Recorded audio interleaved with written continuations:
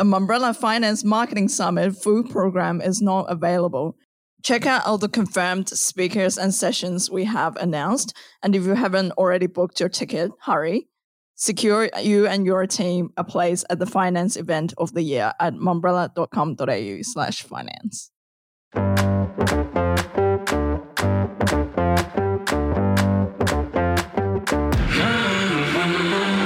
Welcome back to the Mumbrella Cast. I'm Callum Jasmine, and today we're recording live from Mumbrella 360, our biggest in-person event since 2019. Well, it won't be live by the time this gets to you.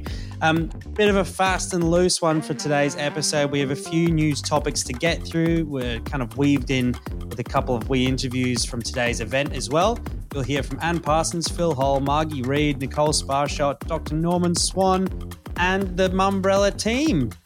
That team today, joining me, acting managing editor Andrew Banks. Banksy, how are you doing? Great to be here, Cal. Great to see you in person. Kalila, journalist, how are you? I'm well, thanks. So nice to be in a crowd of people despite, maybe I shouldn't say that actually. No, it's fine. You've had COVID yourself last week, so you're I'm fine. I'm in the clear. Very welcome to say that. And a podcast, very exciting debut for editorial assistant Darcy Song. Thank you, Callum, for taking me off the blacklist. Yeah, you were on the blacklist, and it was a beautiful promotional read that you just kicked us off with there. How's everyone enjoying their first 360? It's obviously mine as well. Darcy, you're taking the show by storm. What have you made of it so far? I think it's been going pretty well. Haven't seen anything extraordinary apart from Banksy's outfit. What did you think of the croissants? No opinion. Haven't tried it. Well, you guys have been slogging away this morning, getting our newsletter out. So doing the engine room Thanks, work. Cal. Yeah, well, we all appreciate it. Khalil, what are you making of it so far? You'll be on stage tomorrow? I will be. Today I've gotten to do a little bit of everything. Newsletter this morning, and I've had a chance to pop to a few sessions, which has been good. Everyone's saying good things. Everyone seems to be really keen to be here. So that's always nice to hear. Well, that's what we'd want people to think. That's definitely what everyone is saying to us. Yeah. Can I just add too, I'm really impressed with the team editorially, and the events team have been really good. So it's been a good sesh so far. Well, I'm glad to hear that everyone thinks we're doing a good job from the Mumbrella team. Pat on the back, everyone. So anyway, let's get to the first piece of news for this week. Monday was looking like a bit of a quiet morning, and then we got news that Woolworths Group subsidiary in retail media business Cartology has agreed a deal to purchase Shopper Media for a cool $150 million in a deal that has sort of placed significant emphasis on that business for Woolworths and kind of signals, I guess, its importance to their strategy moving forward. Kalila, can you just run us through a bit of the details of this one, and then we'll kind of look at where this might be taking Cartology? Yeah, sure. So a really big move for Cartology, with Shopper having 2,000 screens across 400 shopping centres in Australia. So they are somewhat of a retail media giant in the market. The company rebranded from Shopper Media Group to Shopper in 2021, and there's been a few shifts at the company as well this year following the very sad passing of co-founder and CEO Ben Walker in January this year, after which his founding partner Ed Kush moved from the COO role into the CEO role. In other news for the company, they also joined the Outdoor Media Association in March earlier this year. So a lot to come potentially from this purchase for Woolworths and Cartology. What are your thoughts, Cal? It's a bit early to say, to be honest, because I think it will really depend on how Cartology looks to keep that business when the deal eventually does go through, which they, I think, predicted to be close to the end of this year. Whether or not they decide to kind of keep it as a separate entity, as that sort of separate digital out-of-home business to kind of complement Cartology, or whether they kind of bring it in and change the structure, kind of integrate Kuch and the I think it's about 150 employees at Shopper. That's off the top of my head. It could be incorrect. Spoke to Mike Taekwon briefly after the announcement yesterday, and he said again, it's a bit early to say in terms of the change in structure whether it will stay that standalone business. But for the next while, the shopper business will kind of continue business as usual until that deal goes through. Although he did say it's an incredibly complementary business that will fit well with the kind of group structure. Yeah, that's strange, Cal, how we've got a situation where Cartology's, on the one hand, they're saying that it's complementary, but yet they're not at this stage prepared to. Well, I think it's just a bit early when the deal hasn't gone through to be, I think they'd be very careful to not make any statements. I guess the deal isn't done. So, yeah, I mean, the space is certainly interesting at the moment. We saw the launch of a new business, Zitcher, a few weeks ago from Jack Byrne, the founder and owner of Hatched Media, launched that with his business partner, Troy. So, yeah, and then Coles obviously launching earlier this year. We'll have some stuff coming up on that in a few weeks. Do you think that the ACCC will approve it at the end of the year? Oh, you would think so. I don't see why. I think it'll be really interesting, like, for example, if they do, look at a more kind of integrated model, if they do bring Shopper into Cartology, what's that going to look like? Are you going to walk into a shopping centre and there's just Woolworths, Cartology kind of media spots everywhere through the whole shopping centre? It feels like it could be really interesting how they're going to roll that out. It kind of gives them a pretty strong position in the market. Yeah, I mean, like kind of monopolising a shopping centre. It's an interesting proposition. That's a good point too, because whenever I go to Kmart, I just think I'm in Anko. Anyway, looking at staying on the topic of digital out of home, I chatted to global media advisor Anne Parsons, who's over here with QMS for 360, alongside Ocean Outdoor UK's joint managing director Phil Hall, about how the digital out of home space is sort of growing and how they're sort of discussing how it ties in with opportunities in the metaverse. Here's that interview now. So Anne Parsons and Phil Hall here. Welcome to you both. Thank you. Welcome. Thank you. You're preparing to go on stage very soon for your headline session here at Mumbrella 360. Phil, if you could just, I guess, run us through the top line, what the session's about before we get into everything else. Yeah, I think really we're going to talk about digital out of home and the power of digital out of home, but more specifically about how that works in the metaverse. Ocean Outdoor have entered the metaverse and dropped some sites into the metaverse, and I think what the audience will want to hear about is why we've done that, how transacting that digital out of home method works in a virtual world, and what the opportunities are for advertisers there. Yeah, and was this something maybe for you that seemed like a natural connection, or is it something that maybe when you kind of looked to delve into it a bit more, you thought, oh, well, that does make a lot of sense?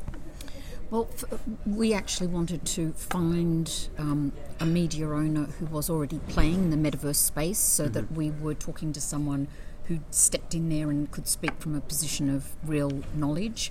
And I guess maybe not surprisingly, it was a digital out-of-home business that we identified, because the ongoing growth of digital out-of-home is totally inspired by what's happening digitally. And here was Ocean, who are arguably the most innovative and digitally connected out-of-home premium out-of-home player in the market. So that made the connection really very natural and a perfect running mate for us. Yeah. And then it's Phil who's actually driving that in out of home and for Ocean. So hence the conversation, and every conversation that sprung from that, it was just something that was a perfect fit and what we believe is great education for the Australian market. Phil, what do you sort of make of the digital out-of-home market maybe in Australia at the moment, being a sort of premium player in that space? Do you think it is being adopted kind of as progressively as you would maybe like to see for the wider market? I think if you look at digital out of home in most of the developed countries in the world, to where it is now to where it was 7 or 8 years ago, it's like night and day. And I think sometimes one of the frustrations that I have is I'm not sure all the time that is recognised, whether it be by clients or the creative community or by the buy side. I think often it is, but there's still patches where people still think of out of home as it was a while back. And if you look at what's possible now with the quality of the screens, the technological innovations, the increased creativity we see, the better content on those screens, it's a really, really strong advertising opportunity.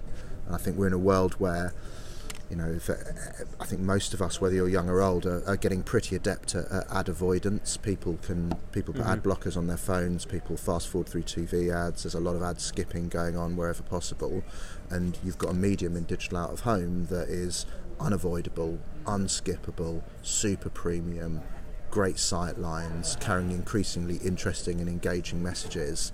And so I think the future looks really bright. I think the present is really bright, but I think I think most people would accept that ad avoidance on other media is only going to go one way. It's only going to go up. And yet the quality of the inventory and the messaging on digital out of home is getting better and better. That's a really interesting point that you raised too, Phil, because there is a gap that hopefully will close quickly about how well creative is executed on a digital screen. And if you think about how much work and investment and joy creative on the television screen does give, some of that needs to start migrating to a digital out-of-home screen, because the big audiences of television are now there on an out-of-home screen. The opportunity for motion, but for content is there. So it's still pretty much an area that has not been capitalised upon. Yeah, I totally agree with that. I think I was walking through the city. It's my first time in Sydney for 20 years, and the city's changed a lot. And I walked past some of the new QMS screens that have gone in as part of the City of Sydney contract, and they're beautiful looking. And these are high quality screens that you would happily have in your front room. And I think the challenge to advertisers is to think about that, how you can put that really strong creative message into street furniture there, because it's going to deliver and it's going to engage. And we kind of, you speak about some of these really creative opportunities. From I guess you've got this incredible background across multidisciplinary media space. Whose onus do you think it is to kind of continue to drive that product and the creative, I guess, product that we're going to actually end up seeing on these screens? I know we do have these fantastic examples, in Times Square and Shanghai, where you see these fantastic pieces of digital out of home. To make that more ubiquitous, who do you think, where's the onus on that? Well, I think it's a real collaborative thing. I think that it's media agency with creative agency, and the media owner needs to be involved as well. The more that we go down this path of engagement and attention, the media owners are, through their own investment into research, understanding a great deal about how that's working and how it works for digital out of home. So some of that learning can help creatives really hone in on what's going to work.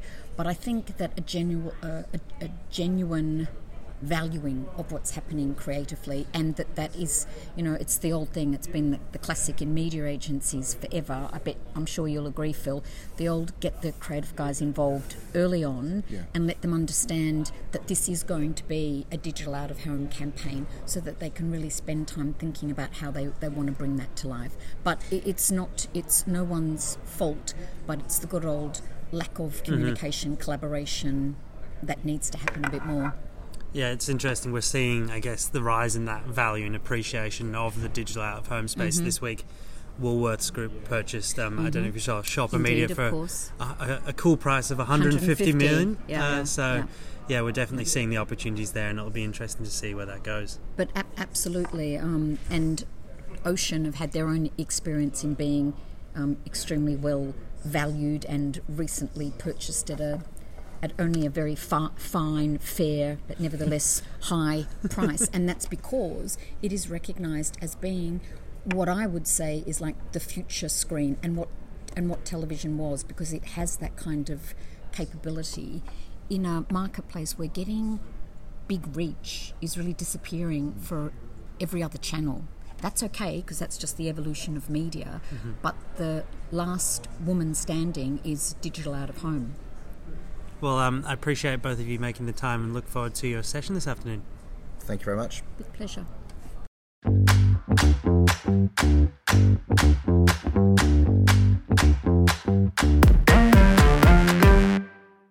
Next up, Thinkerbell signalled last Friday afternoon that it's looking to launch into New Zealand if it can find the right partners. I caught up with CEO Margie Reid today at our event for a quick chat about that. Here it is. Margie Reid, CEO of Thinkerbell. How are you? Great, thanks, Cal. How are you? I'm fantastic. Loving the busy day here at 360. Big buzz.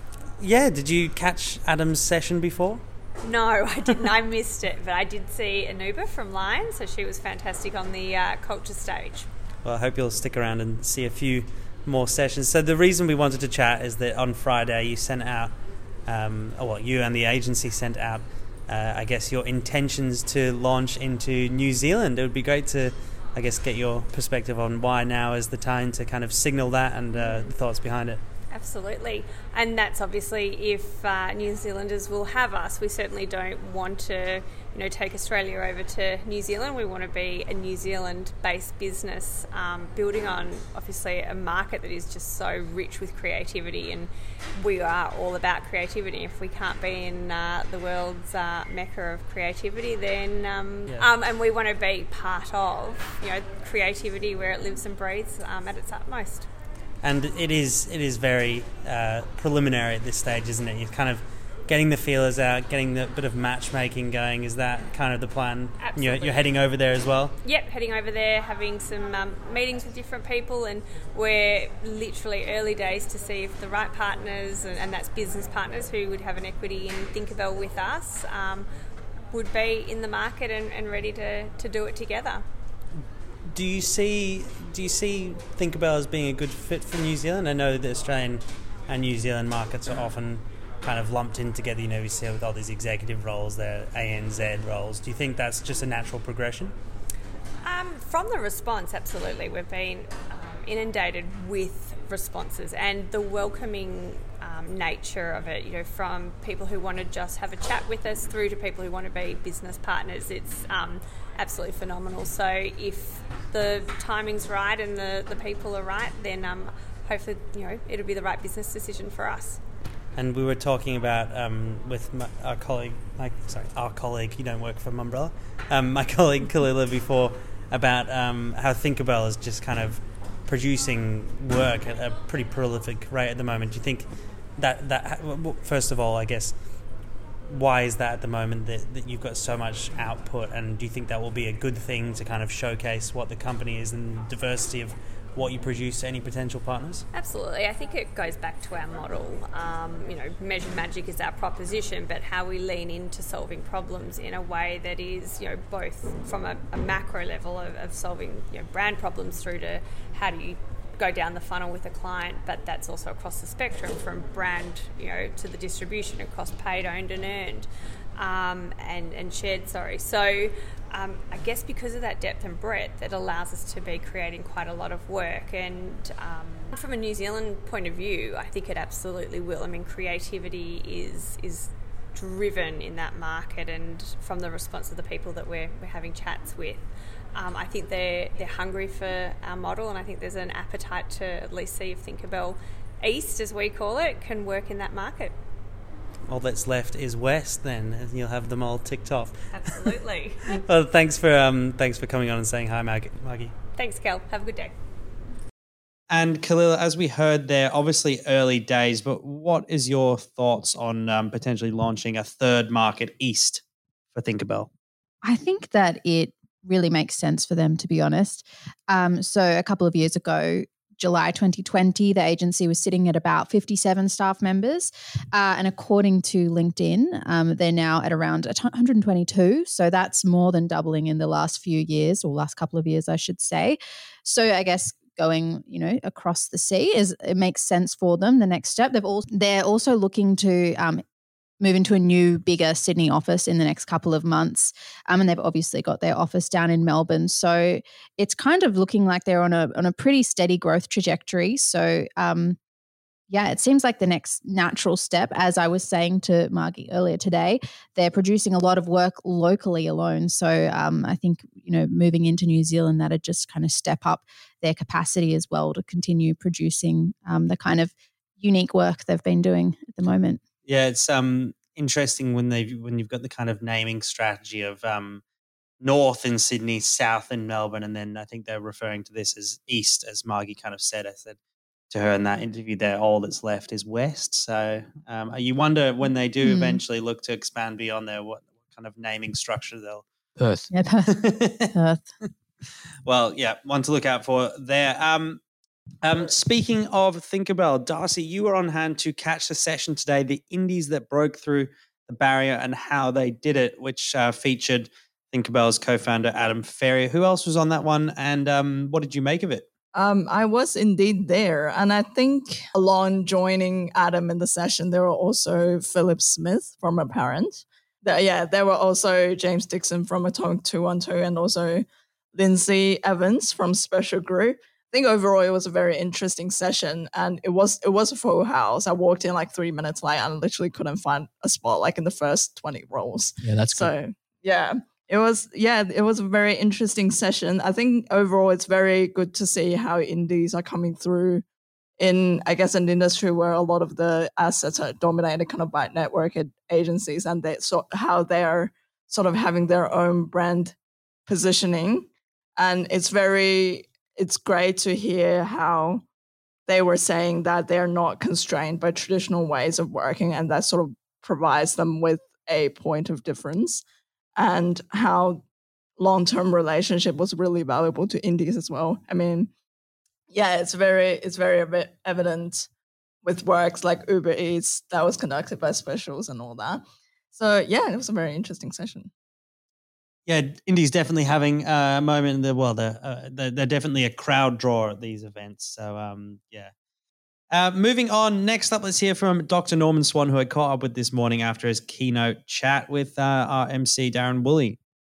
We have Dr. Norman Swan here, fresh off the stage at Mumbrella 360 after his fireside chat with Darren Woolley. How did you enjoy that, Norman? Oh, it was fun and big audience. It was great, very responsive audience. Fantastic. So I didn't unfortunately catch the session. I was downstairs on stage, but I figured we could just chat about. I'd be interested to hear from your perspective after sort of being, in a sense, the face of the COVID response and a media platform. How you thought the medium of podcasting kind of functioned in getting that really crucial messaging out day to day. Well, from my point of view, it was critical because we created this podcast called CoronaCast at ABC, which rapidly went to several million downloads a month, and with an extraordinary sweep across the populace. And we did it every day, 5 days a week, and it became the go-to place for people to get information. And so I learned a lot about podcasting by doing this. It was extraordinary. I would never have believed when we had something like 200,000 questions within 2 or 3 months of starting the podcast. Yeah, I mean, I was a daily listener of the podcast myself on a morning walk, which was all we could really do in Melbourne. Right. I'd be interested to hear what that was kind of like for you on a personal note, sort of being the lightning rod or the face of that response. Did it have a sort of personal toll at any point with you? I imagine you had a lot of interaction online as well from the wider Australian community. I learned to ignore my Twitter feed and really back off social media because it can be quite toxic. There were times where the attacks, and there still are. I mean, we're speaking now, only 2 days ago I got attacks in the media. So people don't like some of the messages that come when you talk from a science base and when ideology gets in the way. So there were some stressful times, but most of the times it was fine. You at least had something to do and felt you were doing some good.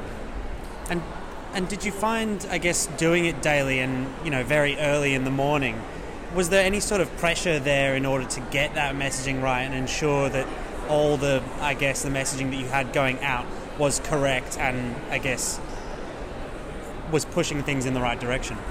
That was a huge part of the task.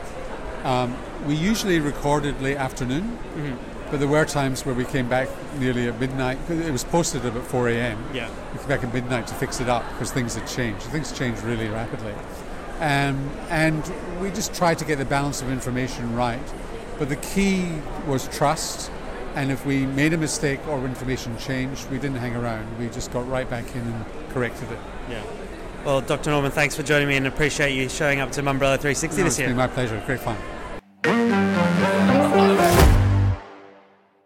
On to the next news item. Another week talking about Dentsu. This early yesterday morning, a report from trade publication MI3 said that Danny Bass looks set to be joining Dentsu Media as CEO after he recently left Snap, again citing that he was going to be focusing on his health retreat, Berry Hill Farm. Used to work with Danny. Did you at News Corp? Correct. Yeah, well, there you go, Banksy. Maybe you're in the running for the Dentsu job as well. Kalila, this wasn't the only move this week from Dentsu, though, was it? They made another appointment in APAC. What's the score there? Today, the announcement of new APAC CEO Rob Gilby came out. He is set to according to Dentsu, this isn't going to change any of the local structure, with a new local Australian CEO still on the way to replace Angela Tengus after she departs later this year to take on the UK and I role. So Gilby will report to Global Dentsu CEO Wendy Clark. I found it interesting when this came through because, you know, we have kind of been waiting quite a lot to hear how things play out at Dentsu. They do have a couple of those executive roles there. And it's sort of been a case of, you know, will they change the structure? They've got the new Dentsu creative structure. Will they then look to just implement a Dentsu Media? And then I thought maybe they would just have them reporting into APAC. But yeah, as you said there, we spoke to them and that is not the case. So yeah, all eyes still on Dentsu as we wait to hear what they will come out with, and you know also whether or not they will confirm the appointment of Danny Bass, with a few other names still being thrown out there at the moment. Dentsu again said they don't comment on speculation. Back to you again, Kalila. 10 had a pretty good week after it tied up MasterChef last week. It launched its new format show, Hunted, which has since performed pretty well. I only caught the first 10 minutes on Sunday night, but seems like a lot of Australians liked it. Yeah, 10 would have to be pretty chuffed with their performance over the last week or so, I think. Last week, having wrapped up MasterChef, obviously a favourite amongst Australian viewers, they did top entertainment, I think, with the finale, and potentially part one of the finale as well. It did happen over a few episodes. And at that point, they also beat 7 in terms of overall share, that was on Monday? No, they did that last week too. So last week, the finale of MasterChef brought in a massive 755,000 Metro viewers. That's linear. On linear, as well as 875,000 who tuned in for the winner announcement, which significantly bumped up 10's overall share, bringing them into second place ahead of 7, which is obviously a little bit of a shift from the norm. And it's happened again this week, which is pretty big for the network, with their new show Hunted having consistently topped entertainment for the first couple of nights of its run. The new format, my housemate tuned into the episode and told my entire household that we all have to catch up because apparently it's that good. And that seems to kind of be the vibe, I guess, with it consistently having the numbers. Interesting. But they, as I said, they came second again on Monday night in terms of overall share. They didn't manage to score that again on Tuesday night. But, you know, I think getting it twice in a matter of a week is probably something that they're not too upset with. Yeah, it'll be interesting to see how that format plays out. I think, Banksy, we were talking about it on our team chat. The format didn't fare so well overseas. Was that right? Absolutely. I think Hunted is one of those series that does well initially when people are not used to seeing it. I think in Britain they only had one series, and in America they only agreed to one series. So it's pretty much a one and done. A one and done, yeah. producer Callum here, just doing a quick fact check on something that was mentioned there. Unfortunately, in the research for this episode, there's another UK drama called Hunted, which was axed after one season. But in fact, the UK version of Hunted, the reality program, did run for multiple seasons. Cheers. Yeah, so as you say, Khalil, kind of bucking the usual trend with those 9 and 7 kind of taking the overall share, and it will be interesting to see how 10 kind of continues to move in that way, because they've had a few well-rating shows with Have You Been Paying Attention, the cheap seats returning, which has proved to be popular. And then again, seems like they're going down to the wire with reports on the AFL. They're battling it out with 7 and Foxtel still to get that completed. Now a quick catch up with Unilever's Australian-New Zealand CEO Nicole Sparshott, who I chatted with today after her session at the sustainability stage hosted by The Works. Fresh off the stage, Nikki Sparshott, CEO at Unilever Australia-New Zealand. Thank you for joining us. How did you enjoy that experience? I love being in a room with other people that have different perspectives, and I'm like a sponge. I take away more than I probably give.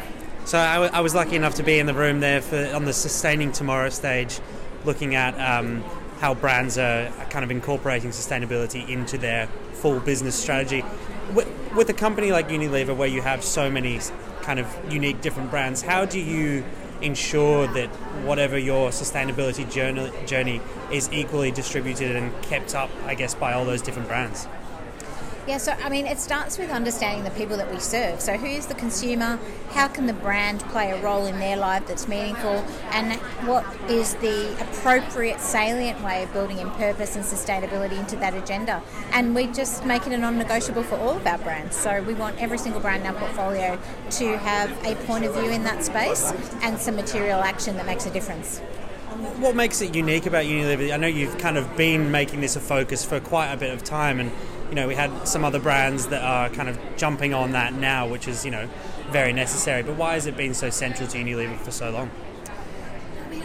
I think it started with our forefathers like 100 plus years ago. They always had this sensibility around producing products that actually serve society. So, Sir Lord Lever, actually, he wanted to democratise access to hygiene through a soap bar so that Victorian England could all have access to hygiene. It's always been part of what we do. But I think what has made it such an important accelerator in the last 10 years or more is that it's come from the top and it's part of our organisational culture. Well, Nikki, I know you've got a flight to catch, so I appreciate it, and thanks for joining me today. Pleasure, thank you. Have a good day. Now, before we get out of here, any last notes from the day's event so far? Anything you're looking forward to over the next day and a half? Or probably the party afterwards would be nice, just to sort of meet a lot of people from the industry. So I'm really looking forward to that because it's been all business this morning. So it's been nice to just kind of relax a bit after the first day. Yeah, look, there's a few more sessions I'm keen to catch, and just, writing up a few of the sessions we caught this morning. And of course, cocktail party will be nice. It's always good, besides the fact that I have to be back here at 7:30 tomorrow or something. And then you're staying here, aren't you, Cal? I have to be back here at 7:30 a.m. tomorrow for a full day of moderating. And I must say my most anticipated session for the day has to be the live Mumbrella cast. You know what? I've been looking forward to that one as well. I heard it's going to be good. I think that I've heard it's been fully booked out. People have already been putting their name down for the session. Well, there's a long wait list. This has been a paid presentation. Yeah, we've got Deloitte Digital's Nick Garrett and Mim Haysom from Suncorp Group joining me on stage for that, and that will be released on Tuesday as a special episode. So, are you going to chat, Kat, like their big win? Yes, we will be chatting about that. I'm excited for that. Amongst everything else. So we're getting 2 pods for the price of 1. Exactly. These lucky listeners. Anyway, let's leave things there because I know we've all got places to be, shows to see, and people to talk to.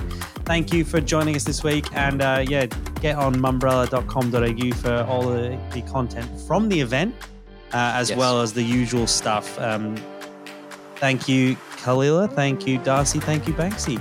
Thank you. Thanks, Cal. I have had so much fun. And thanks to everyone else that joined us today. See you next week.